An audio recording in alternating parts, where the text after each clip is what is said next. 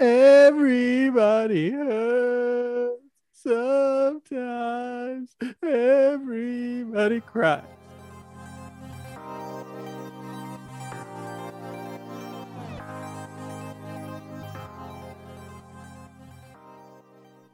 Well, I'm sorry you had to hear that. It's been a rough week for all of us. This is Royals Weekly. I'm your host, Marcus Mead, and with me, as always, a man who gets through the dark times the old fashioned way by listening to K pop while staring into an open flame. My brother, Mike. Hi, everybody. Mike, what's your favorite K pop band?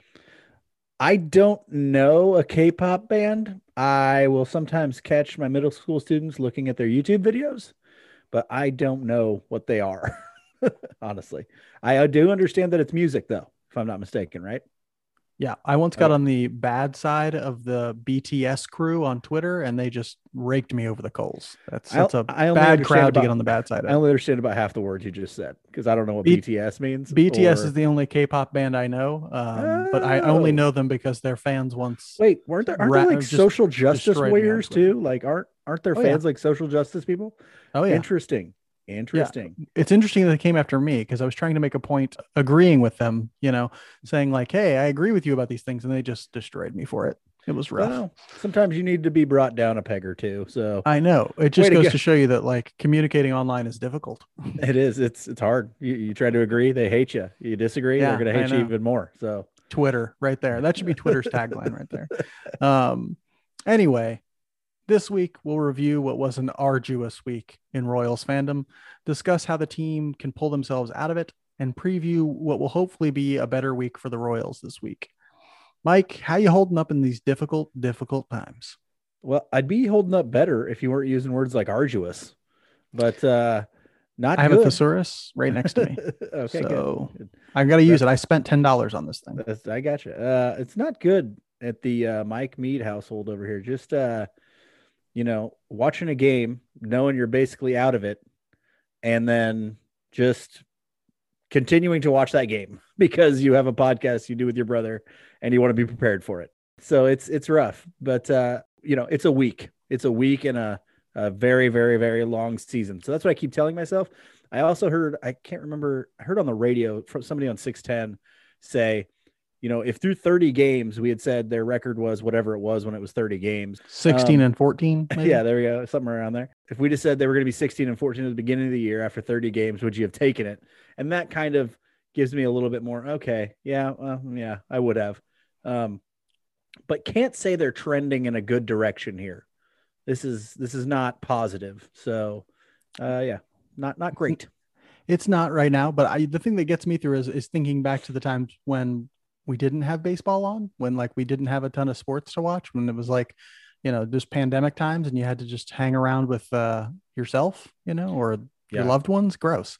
yeah. And so the people who live in your immediate household, get out of my face. I see you every day. And so, I can still enjoy some baseball no matter how. I guess you're right though. The tough part is when they get down so fast in a Yeah, game. It's and like, that happens okay, several we got times. 8 innings left to go. Like that makes it a little tougher. But we'll press through. It is just a week in a very long season. The Royals are only one game under 500 right now. Who knows? The good times and the bad, they come all together. So we press on.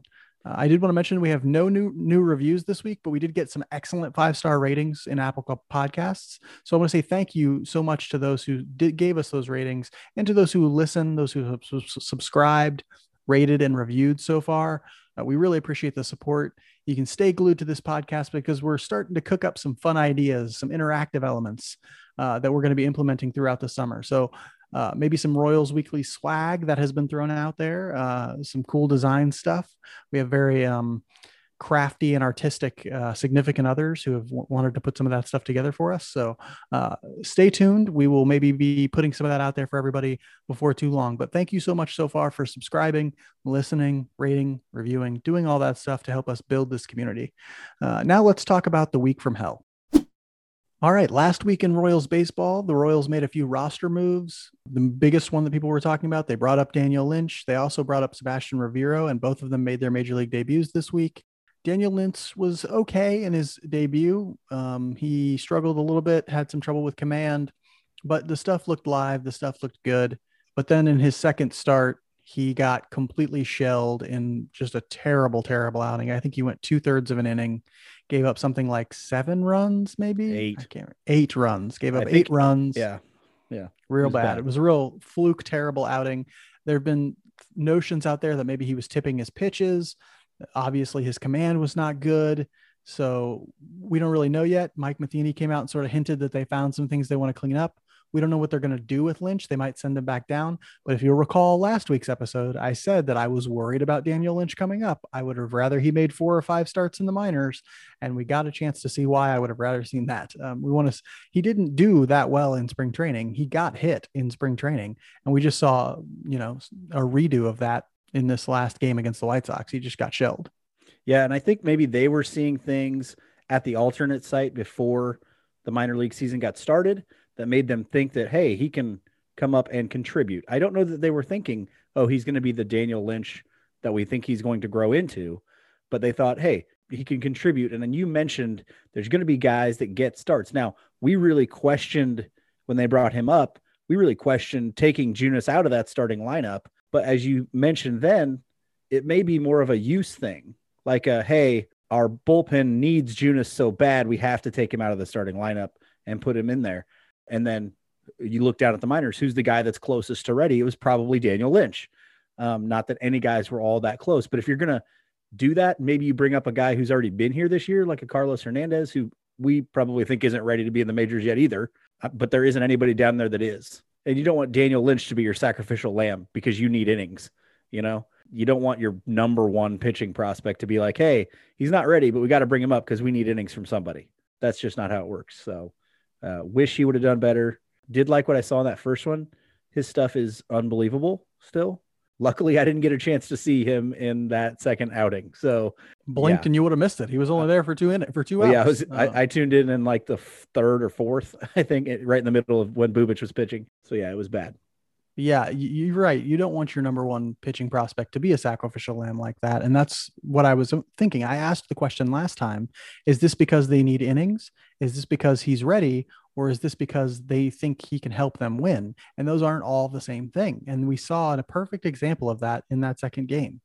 If he's not ready, which it doesn't look like he is, then you shouldn't bring him up just because you think he can help you win, right? Like now is not the heart of your window. You're jeopardizing something more valuable than one start he's going to make here in May. It's not worth it ultimately to do that. And we'll see what they do with him. I have a feeling that they're going to send him back down and have Bubic make that next start for him. But it just doesn't make any sense to me to make that move until you've seen for 4 or 5 starts in the minors that he's got that command worked out. They got some data. They got some data on him, and they can say now, like, oh, clearly he has things he needs to work on. Clearly he's either tipping his pitches or he has got mechanical issues that need to be sorted out so that he can get his command on point, because it was bad in both of those starts. It was bad. And so hopefully he can get some things worked out. I'd love to see things work out for him. I think they will. I think ultimately he'll be fine. But do you get some stark evidence that at the highest level, it's not just about your stuff. You have to be able to command the ball. Yeah. And two things real quick. I think the reason that some people are thinking, oh, maybe he was tipping pitches is because they're trying to like read through the lines on what Matheny said. Matheny comes out and says, oh, for sure, we found some things that he needs to fix. And it's like, oh, well, then is it something that is super easily fixable, like he's tipping his pitches, or something that's a lot more difficult, like he needs obviously, I don't think they're going to change his mechanics because of one start, but is it something a little bit more difficult that's going to take time? I don't know. People want to say, hey, he's tipping pitches because he's a number one pitching prospect and he got killed so bad in an inning. It had to be something like that, which that's not necessarily true, especially, this is my second point, because you're facing the White Sox. They're, even with the guys they have out, they are still maybe the best lineup in baseball. I mean, you might say like the Dodgers or the Yankees, but the White Sox are certainly the best lineup in our division. And yeah, he got hit around because he's a lefty. They're all dominant right-handed hitters. And is anybody shocked that a guy making his second start got hit around by a lineup like that? I'm not either. Somebody else floated that theory that he was tipping his pitches through and put up like a really cool GIF on Twitter. I wish I could give this person credit because I don't remember who it was, but they put up this GIF sort of side by side showing him throwing different pitches, and you could tell that there were differences in the way he delivered them, ways that might give a hint to a hitter that, oh, this is the pitch that's coming. I don't know. That's almost a conspiracy theory at this point. And then they coupled that notion with what Matheny said about cleaning things up. And before too long, you get this notion that, hey, maybe he's tipping his pitches. Whether or not he's tipping his pitches, that doesn't change the fact that he could not locate them where they needed to be. And so that's going to be a problem that needs to be rectified moving forward, right? Even if they don't know what's coming, you can't put a slider in the middle of the plate against, Yermin Mercedes. He's going to crush it, right? Against, Abreu. Yeah. Well, even him, he was probably the worst of all their hitter. He's like slumping right now. Yeah. But you can't put it there against him. You can't put it there against Mercedes. You can't put it there against Anderson. You can't put it there against anybody in that lineup because they're just going to start crushing. And that's what they did. Sebastian Rivera also made his debut. Want to say good for him. I also want to remind everybody he's still only 22 years old, which he's the exact same age as MJ Melendez, and yet in my mind more advanced as a defensive catcher, and probably not more advanced as an offensive player, but maybe more consistent in some ways. Yeah. And so put together better at bats. So Melendez seems to be doing okay at AA so far. So we'll see on that one. To look at the week as a whole, the Royals went, as everybody knows, 0-7 this week. That's 0 wins, no wins whatsoever. That brings their overall record to 16-17. They were 16-10 coming into this week. The numbers blow my mind. Well, and we said the one thing you really got to avoid is getting swept all week and starting a big losing streak. And what do? They immediately come out and do that. I know. We wanted 4 wins out of these 2 series, and we said we'd be happy with just 3. We got 0. It's funny. I put this in our little rundown here. People were talking about, well, what if we go to the playoffs right there under our little record? I just put playoffs. We can't win a single game.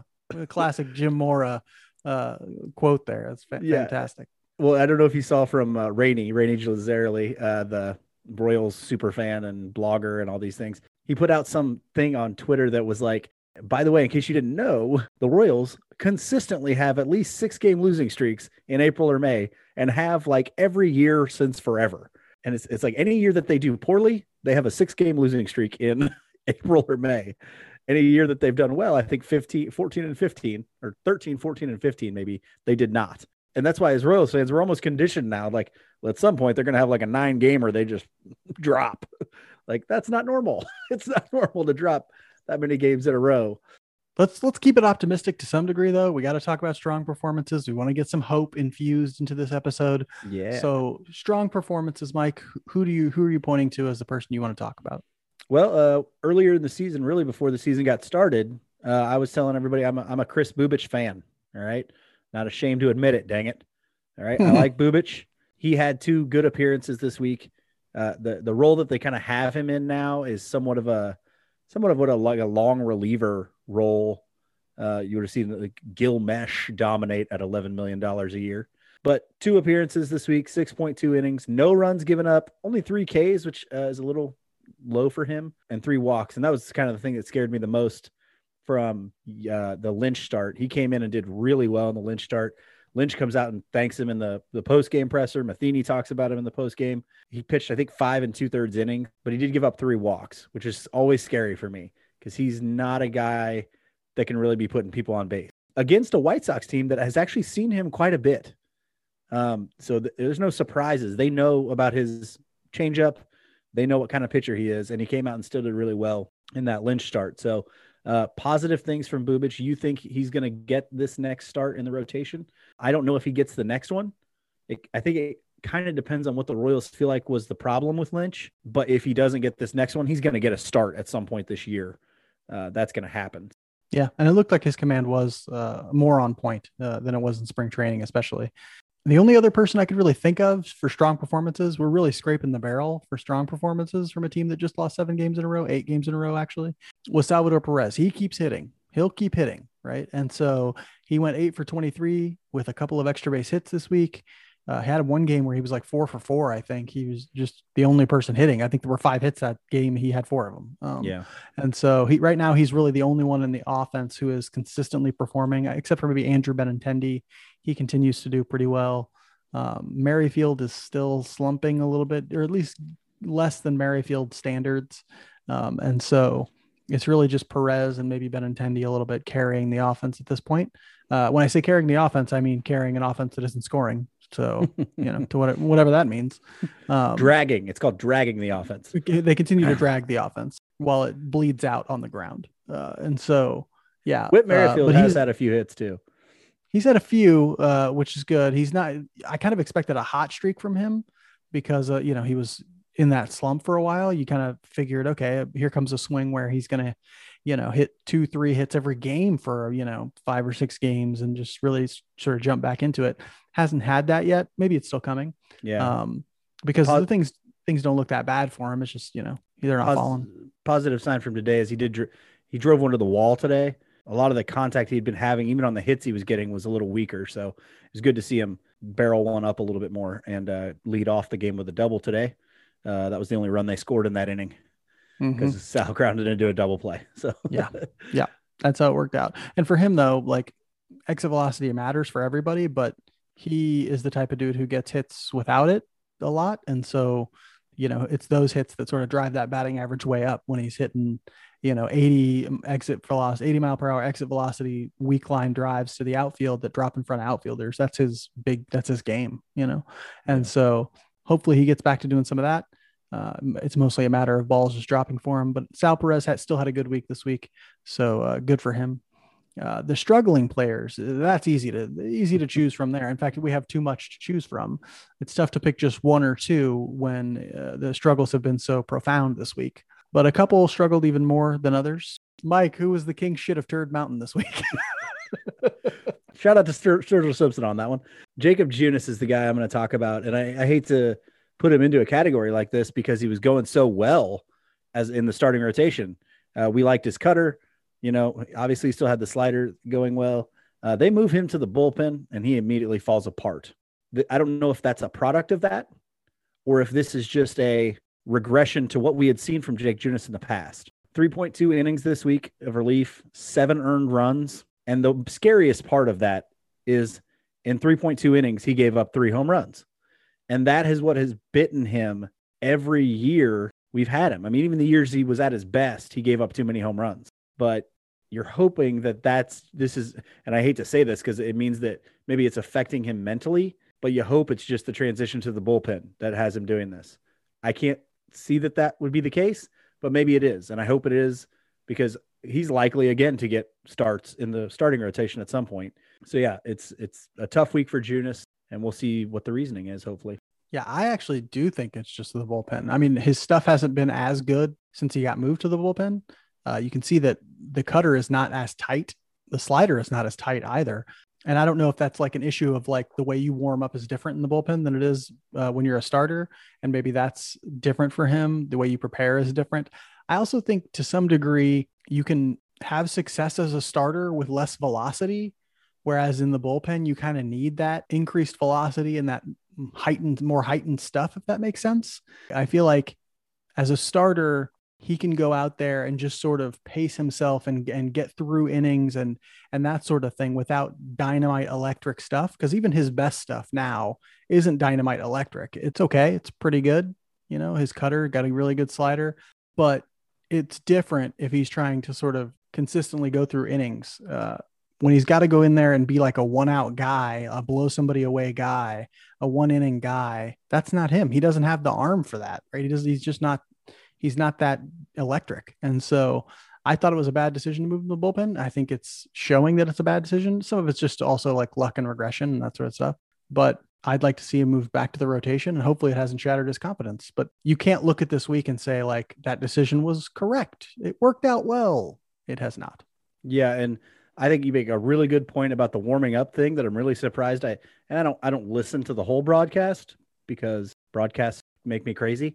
But I listened to some of it and I haven't heard them bring that up at all. Like, oh, maybe Junis has been struggling because when you're a starting pitcher, you have all day to warm up and to start thinking and making plans on how you're going to attack hitters and do all those things.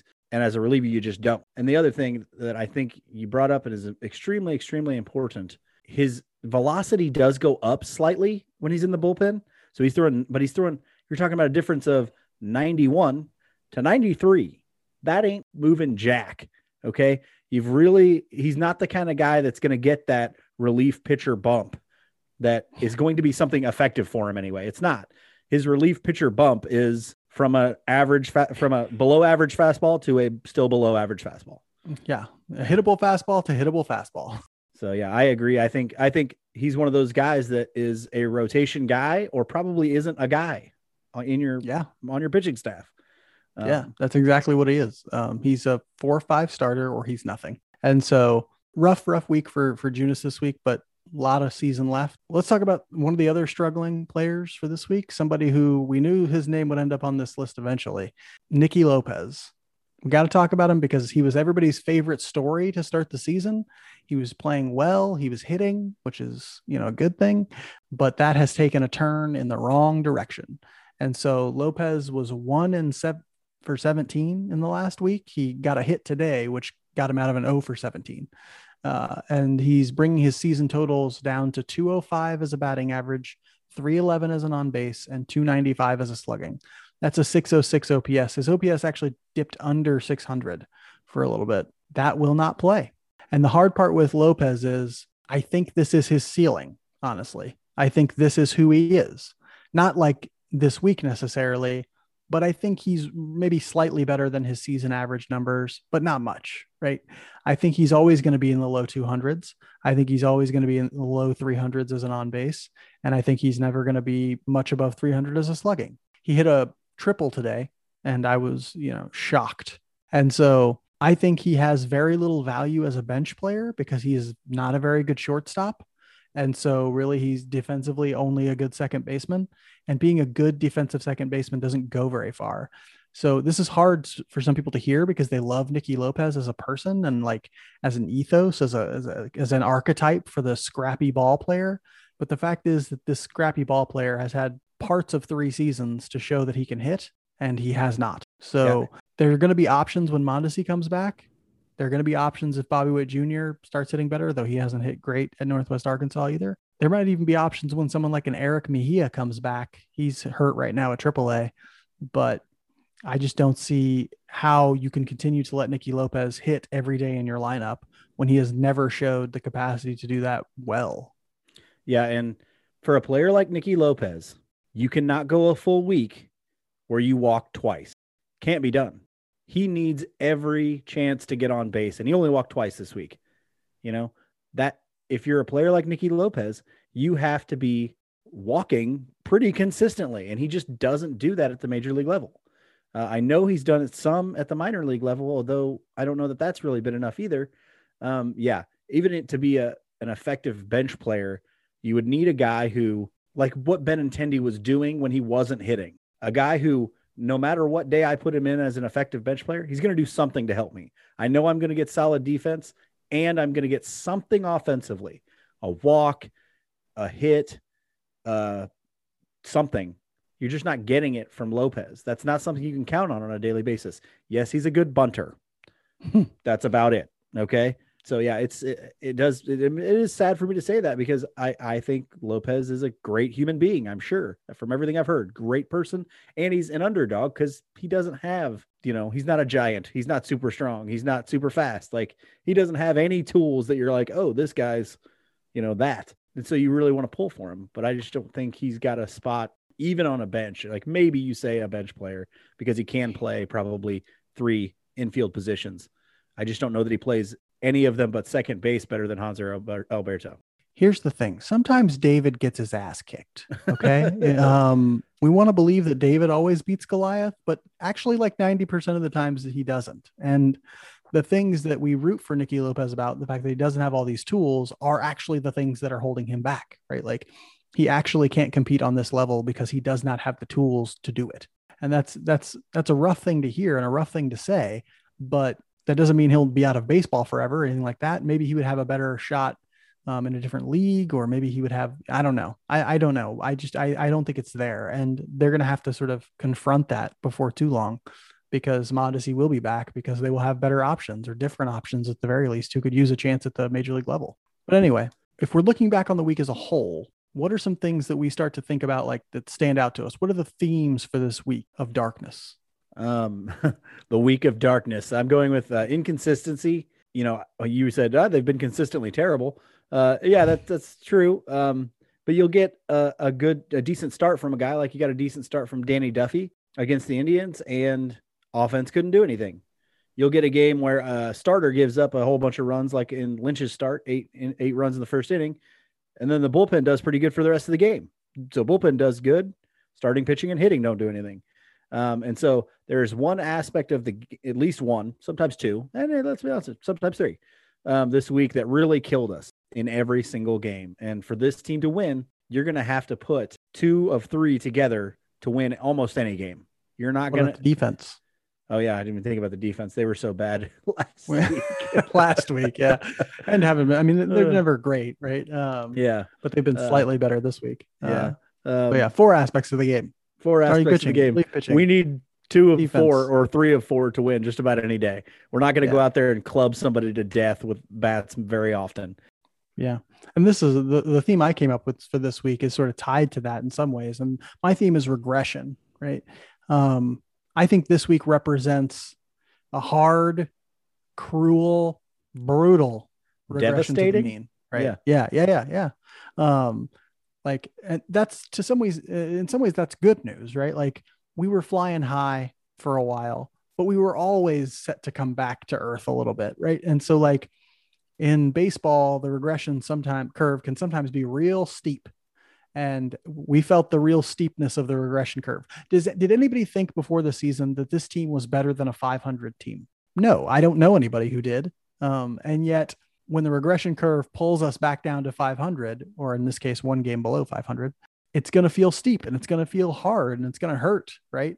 But the good news of that is it will bounce back, right? Like eventually we will regress again back to the mean of, wherever we're supposed to be. Right. And for most people, they thought it was around 75 to 80 wins. Right. And so, yes, we're feeling a real steep regression curve right now, but it won't last, right? We won't lose every game for the rest of the year. And so they have an off day tomorrow. Maybe on the other side of that off day, they start pulling us back towards where we think we need to be. And I think I can speak for a lot of Royals fans here. I just wish that regression curve was a little more gradual. Yeah. It's hard.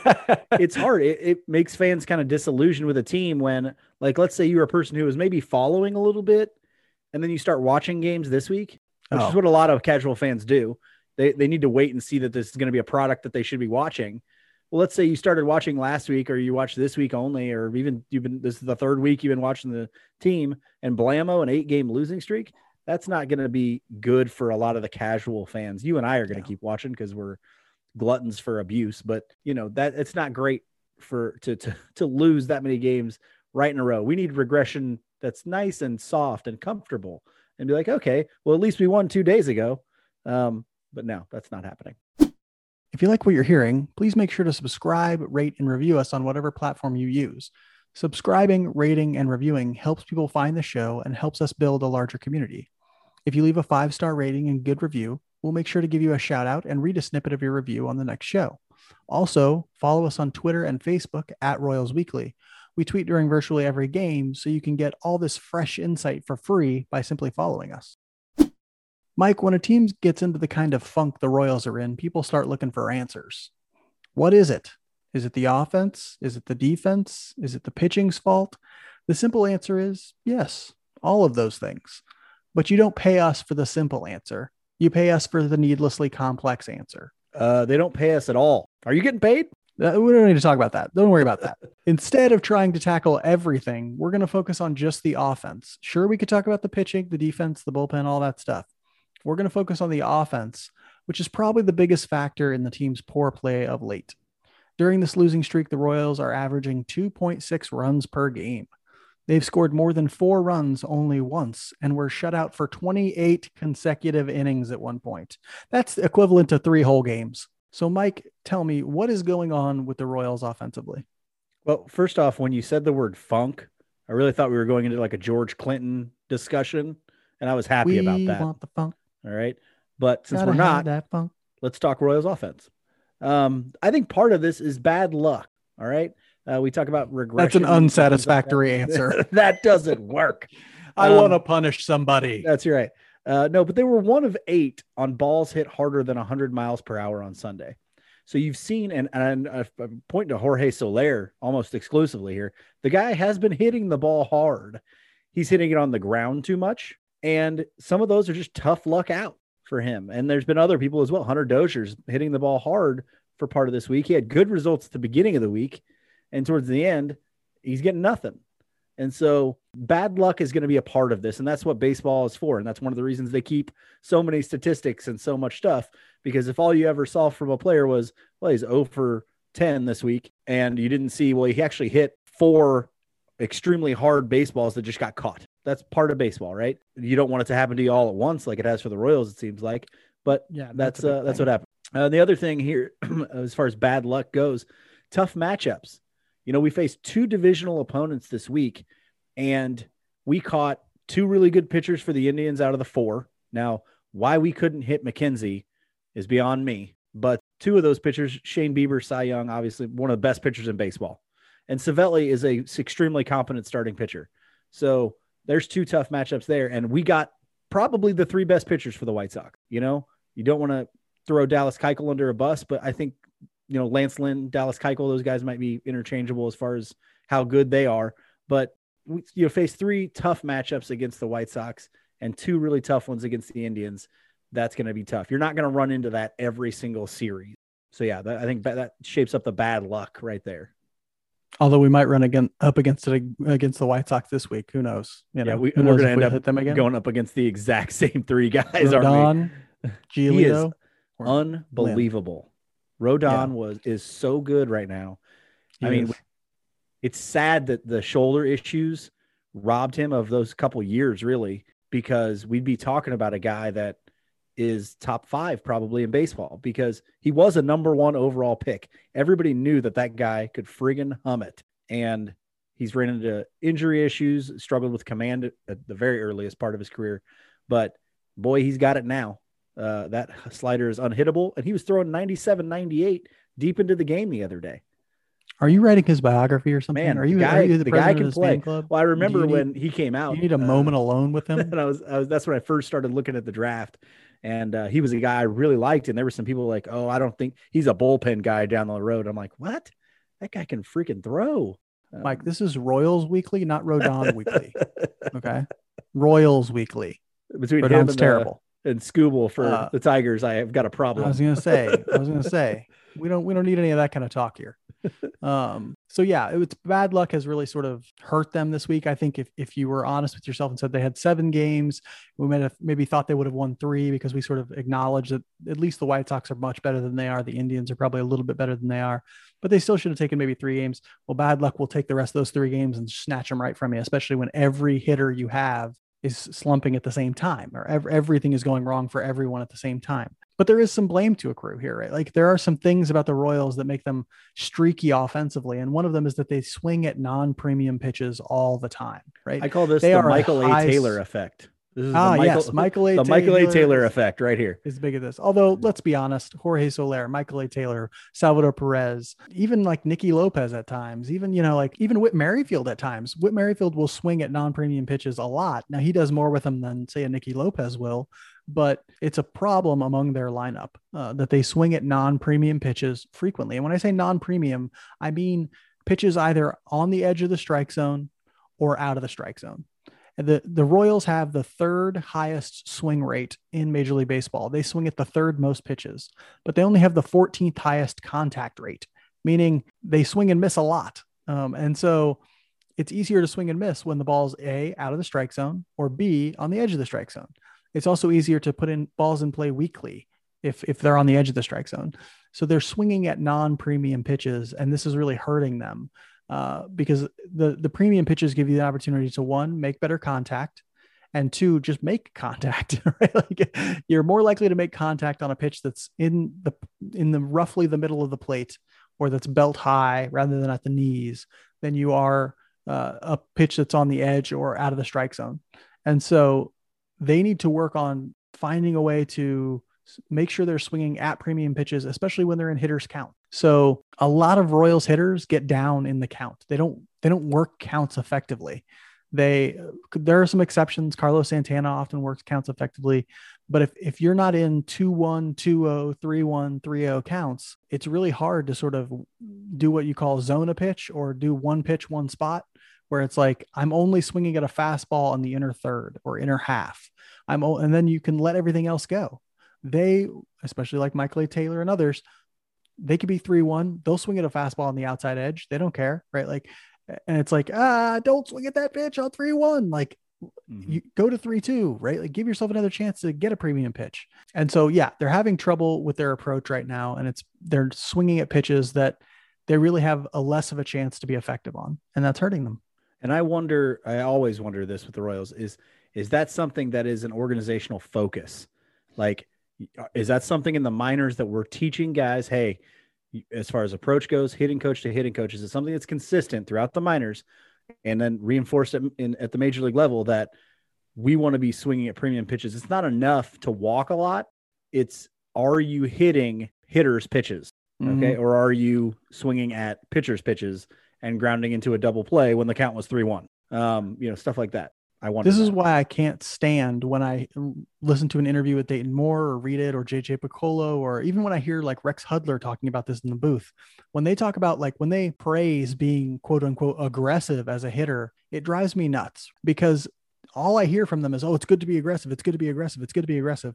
I don't ever hear anyone say it's good to wait for your pitch. It's good to understand where you're most effective as a hitter in the strike zone and waiting for pitches to come into that zone. Right. Like, and it is indicative to me that program, or that like organizationally, they do not focus on this enough. And you've seen it from hitter after hitter after hitter that they develop. Mondesi is a great example of this. Here's a guy who went through their entire system, had nothing but top shelf potential, and is constantly plagued by the fact that he swings at too many pitches outside the strike zone and on the edges of the strike zone. And this is a big time problem for every hitter who comes through their organization, even guys who oftentimes were praised for their discipline as hitters when they got into the organization. Nick Prado is a great example of that. Came in with a reputation as a really disciplined hitter with a great approach. Now he's swinging it when he got into his 2019 funk. He's swinging at pitches and everywhere, right? Like, and then, other guys too. And it's one of those things that's like, I think organizationally, they have a sense of like what's best for hitters that actually leads to some really streaky hitting at the major league level, and a difficult time facing pitchers who have good command. They struggle mightily. We always talk about how they struggle with soft tossing lefties. That's because those guys have good command. And so they're putting the ball in places that the Royals will swing, but won't make good contact. And even when they were winning World Series championships, that was an issue. Like, the whole thing was, oh, well, these guys don't strike out. They put the ball in play. Well, yeah, they do, but they also hit a lot of weak ground balls. Eric Hosmer, who you would hope is your power hitting first baseman, hits ground balls in the infield that are outs because he swings at pitches that are everywhere. And every player that they have really at that time was doing that. They just had the ability to put those balls in play. And so people were like, oh, look, this is the way to win baseball games for the Royals. And it was, but you're counting then on having speed to beat out some of those ground balls and the defense making some mistakes, which they did for us, which was great. And you're also, but you need other elements of the team in place to win that way, right? You have to have a lockdown defense. You have to have a lockdown bullpen. Like, these are things that you have to have in place if you're going to win that way. And you also have to have hitters who can make contact on the edges of the strike zone, even outside the strike zone, some anyway, and maybe put it in play a little harder, or at the very least bloop singles in and that sort of thing. The Lorenzo Cain could take a slider down and away that was still in the strike zone and bloop it into right field with the best of them. Even guys like Escobar could do that when he was hot. Salvador Perez can do that. They had guys at that time who could make contact with good pitchers' pitches and still maybe get some hits, scratch hits out of them. The Royals of now are not that same team. And so they need to be thinking about, how do we refine our approach to make sure we're swinging at premium pitches, taking walks when walks are offered, and really driving the ball instead of swinging constantly at everything that's thrown. Some of that's personnel and it will never change. Michael A. Taylor is not going to become that hitter. But that is one of the big problems causing their offensive drought. And I think that's where you see the result that we've seen from Taylor, which is he's had, I think, one extra base hit since that first series. Let's talk about the bottom of the lineup since that's where we're going here. And that's kind of the next thing that we're talking about with the lack of production from the offense. when we were winning, when the Royals were winning games, we were getting production from Michael A. Taylor and Nicky Lopez. And those are the guys who are consistently going to hit down there. But at that time we had, Benintendi was hitting 7 for a while. Hanser Alberto would hit down there as well, and he was hitting a little bit more. All of these things were going great down at the bottom of the lineup. We have not seen anything this week from the bottom of the lineup. Jorge Lopez, Michael A. Taylor, nothing, 0. And whoever they're putting in the 7 hole, which is, a revolving door of guys kind of. But we've got to be able, and even if you throw somebody like a Jorge Soler in there who hits, 4th or 5th, he hasn't done anything. Or 6th, and he hasn't done anything. So really not getting any production out of the bottom of the lineup. And they were the ones that were scrapping by that run at the end of the game to win us games early on. And it's just not happening. Oddly, we're getting the most production out of Gerard Dyson when he plays down there. So he's hitting like 333 or something like that. Yeah, it's not good when Gerard Dyson, you might have the best chance to win when you put him in. Right.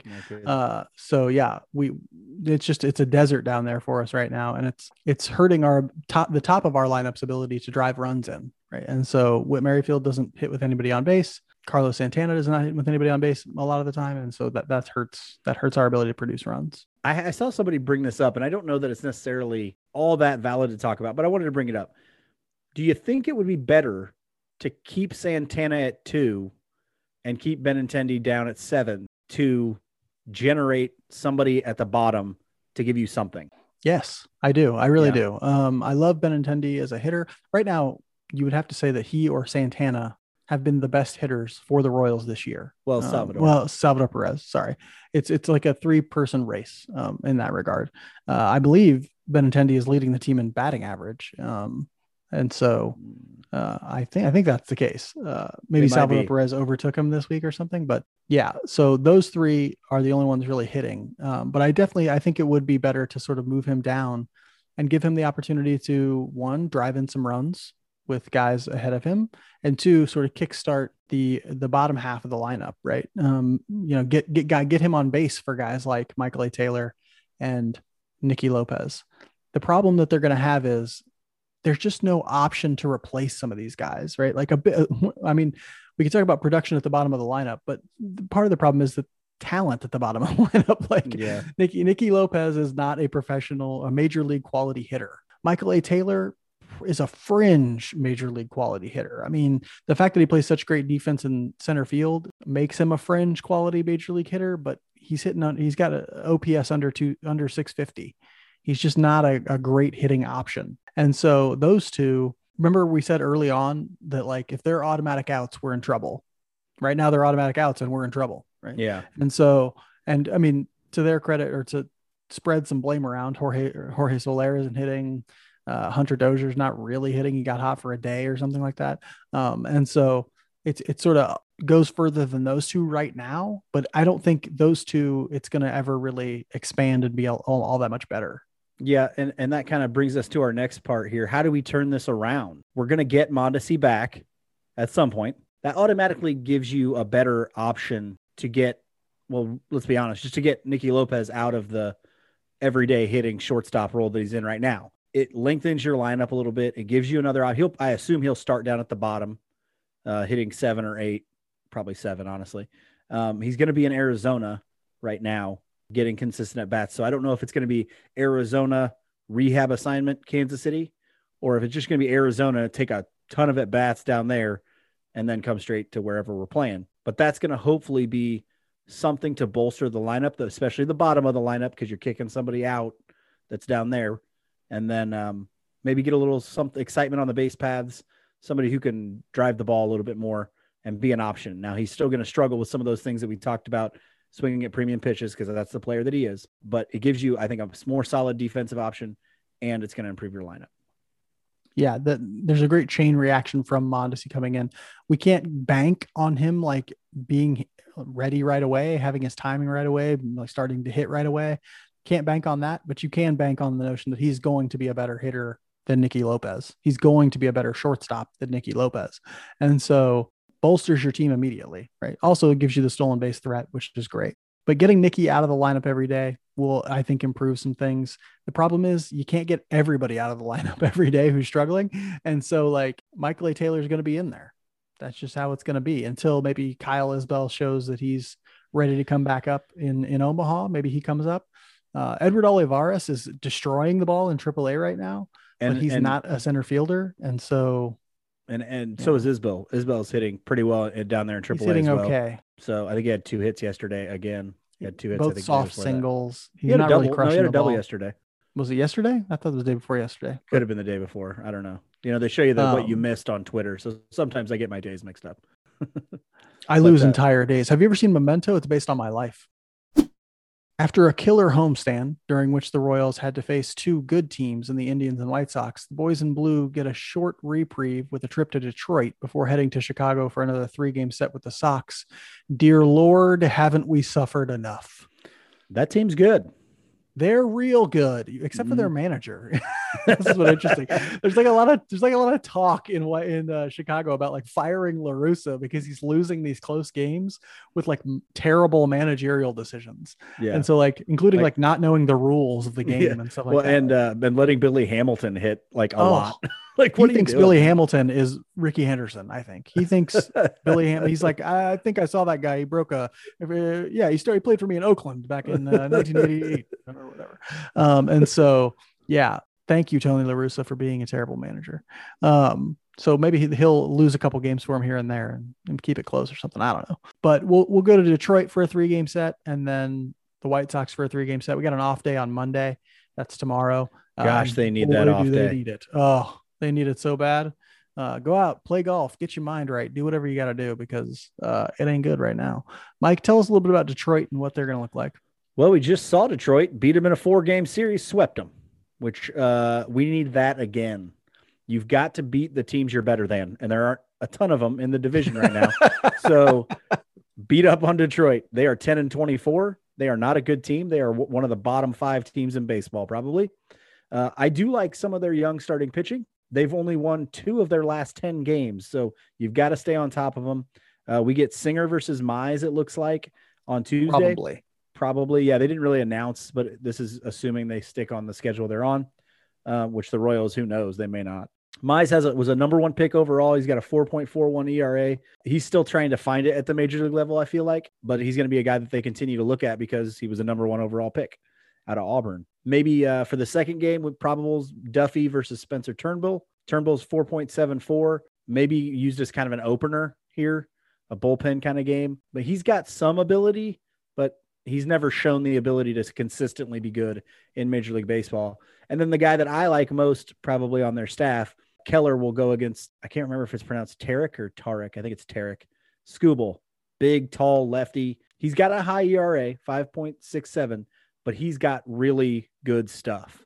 And that's kind of what they're banking on with him. He's young as well. He kind of, if you're going to profile him, he kind of profiles like a young Danny Duffy did back in the day. A guy that had really good stuff, did not command it hardly at all, so couldn't go deep into games. But he throws his fastball a lot. Again, that was what Duffy was early in his career. He threw the fastball a ton. And so you have an opportunity here in pitching matchup-wise to get 3 wins. And I don't know if you can ever expect to win 3 games in a row in Major League Baseball in a series, but this is probably as close to expecting as you can. Yeah, and Detroit's had some trouble scoring runs. Their offense is so bad. Yeah. They're 27th in runs right now. You go look at the lineup they consistently run out. Just a desert over there. You think the Royals are struggling to score runs? You haven't seen anything until you've seen this Tigers team trying. Who's the best hitter in Detroit's lineup right now, do you think? Is it Robbie Grossman? Is it Robbie Grossman? I think he has the highest on base. Actually, yes. I think he has the highest on base. There's that Harold Ramirez, I think is his name. I think he hasn't played every game. He's only got like 45, 48, 50 plate appearances. He's got a decent batting average. The thing is, like, his batting average is like 305 or something. His slugging is also 305. He's got 13 hits. They're all singles. So like they'll have stuff like that. Grossman's got a decent on base, but he's only hitting 220, or, a decent slugging, but the on base is terrible. They just don't have anybody who's really consistently hitting the ball right now. And so now's a good time to go in there and get your pitching straightened out, because nobody there is going to hit you unless you make huge mistakes. After Detroit, another 3-game set against the White Sox. They're Damn 19 it. and 13 after sweeping us, and they now lead the AL Central. As you know from the recent series, talent up and down that lineup, talent up and down the pitching staff. We don't have probables, but odds are we're going to see one of Rodon, Giolito, and Lance Lynn again. And so real tough matchups pitching wise, solid bullpen, Anderson, Abreu, Mercedes, just a bunch of killers in the lineup. Always forget about Moncado. I don't know why I always forget about him. Super impressive dude. Phenomenal third baseman. This is Royals Weekly, Mike. This is not Moncado Weekly. The play he almost made at third, I think it was today. I can't remember who was running, but it popped out of Abreu's glove. And it was like, oh my gosh, had he made that play, you'd have been like, oh, Mike was sitting among the Fellowship of the Rings, and he was like, that's Sauron. He is amazing. He just does some amazing stuff. You want to talk about him? He's take it easy, nerd. All right. I know. Nobody knows what you're talking about. I know. I was trying to think of a reference people might get, without going super dark. And so I'm not over here cheering for Tom Brady's Tampa Bay Buccaneers or anything. I'm not talking about. Yeah, that was Mike. That was Mike. It's really good. That linebacking core for Tampa Bay, they're really good. Leading up to the Super Bowl, Mike was like, let's talk about how great Tom Brady is. And so, White Sox are really good. Nobody gives a what. And so it's going to be a tough series there. But hopefully they run in on a 3-game winning streak and they build some momentum and take them down. That'd be great. We'll end this week like we end every week with our Just a Bit Outside segment, where we talk about something that's interesting us outside of baseball. Mike, what have you been fascinated with outside of baseball this week? The drop, if you will, of the Kansas City Sports Network. I've always been a big Arrowhead Pride fan and a contingent of the Nerd Squad, as they're called. They're a contingent of bloggers, but mostly podcasters from that organization, from that blog, has moved to the Kansas City Sports Network, which, if you haven't followed in local sports media the last couple of years, there's a sports media production company called Let It Fly Media out of Kansas City that has been slowly kind of taking some people from different organizations. They got BJ Kissel from the Chiefs. They got a guy named Tom Martin from, I can't remember what channel he was at, but from a local sports news station. And then this week they announced that Let It Fly Media is going to put out Kansas City Sports Network. Now, right now they're just doing Chiefs coverage, but I assume that they're going to consider expanding. So there'll be podcasts, blogs, a newsletter, all these different things. They also got 3 former players in Mike DeVito, Jeff Allen, and who's the dude that used to do BJ Kissel's podcast with them and still does? Oh my gosh, I'm blanking. Played for the Saints for a long time. Local guy, went to Kansas State. Hilarious. I'm just forgetting his name right now. That reminds me of the thing where the You're Welcome America thing, where he's like, and Marvin, they're great too. He's great too. But anyway, so they're doing something in local sports media that is interesting to me. They're basically bringing a localized online sports presence, if that makes sense. And I think that's interesting. I like the people that they got that are involved. Matt Derrick is also there, a local sports journalist. He was a beat writer for the Chiefs for a while. So I think it's an interesting thing to keep an eye on moving forward in Kansas City sports media. And before too long, obviously they're going to reach out to Royals Weekly and say, "Hey, we'll see though." I mean, will we be playing the song "Sell Out" by Real Big Fish at that point? Maybe. Who knows? Who knows? Maybe. Will we be going the, Zuckerberg Facebook route and just like selling out? No, I don't think so. We're an independent brand. Okay. But seriously, if you want anything, just give us enough money and we'll do it. So no big deal. The thing that has interested me this week is internet people. Mike saw this on the rundown and he's like, what does that mean? Everybody hates internet people. I don't hate internet people. When I'm talking about internet people, I'm talking about people that I have to interact with on the internet to sell my stuff. So as some of you may know, I am moving back to Kansas City. Whoop, whoop. Woo. I took a job at the University of Missouri, Kansas City, and I will be moving back to Kansas City soon. As a result, I need to sell things. Mike, you had a thought? Yes. Quick note on that. Nobody really knows what this job is, including you. So who knows? He could be cleaning the floors. He could be, a beautiful minding it on the window. Nobody knows. Nobody knows. And that's okay. As long as they're paying me, I don't really care. But I have to sell all my stuff or give it away or something. And if you ever had the experience of interacting with Craigslist, you know that you get ghosted like 50% of the time. And that's what drives me nuts. Internet people are insanely unreliable. I am a very punctual person.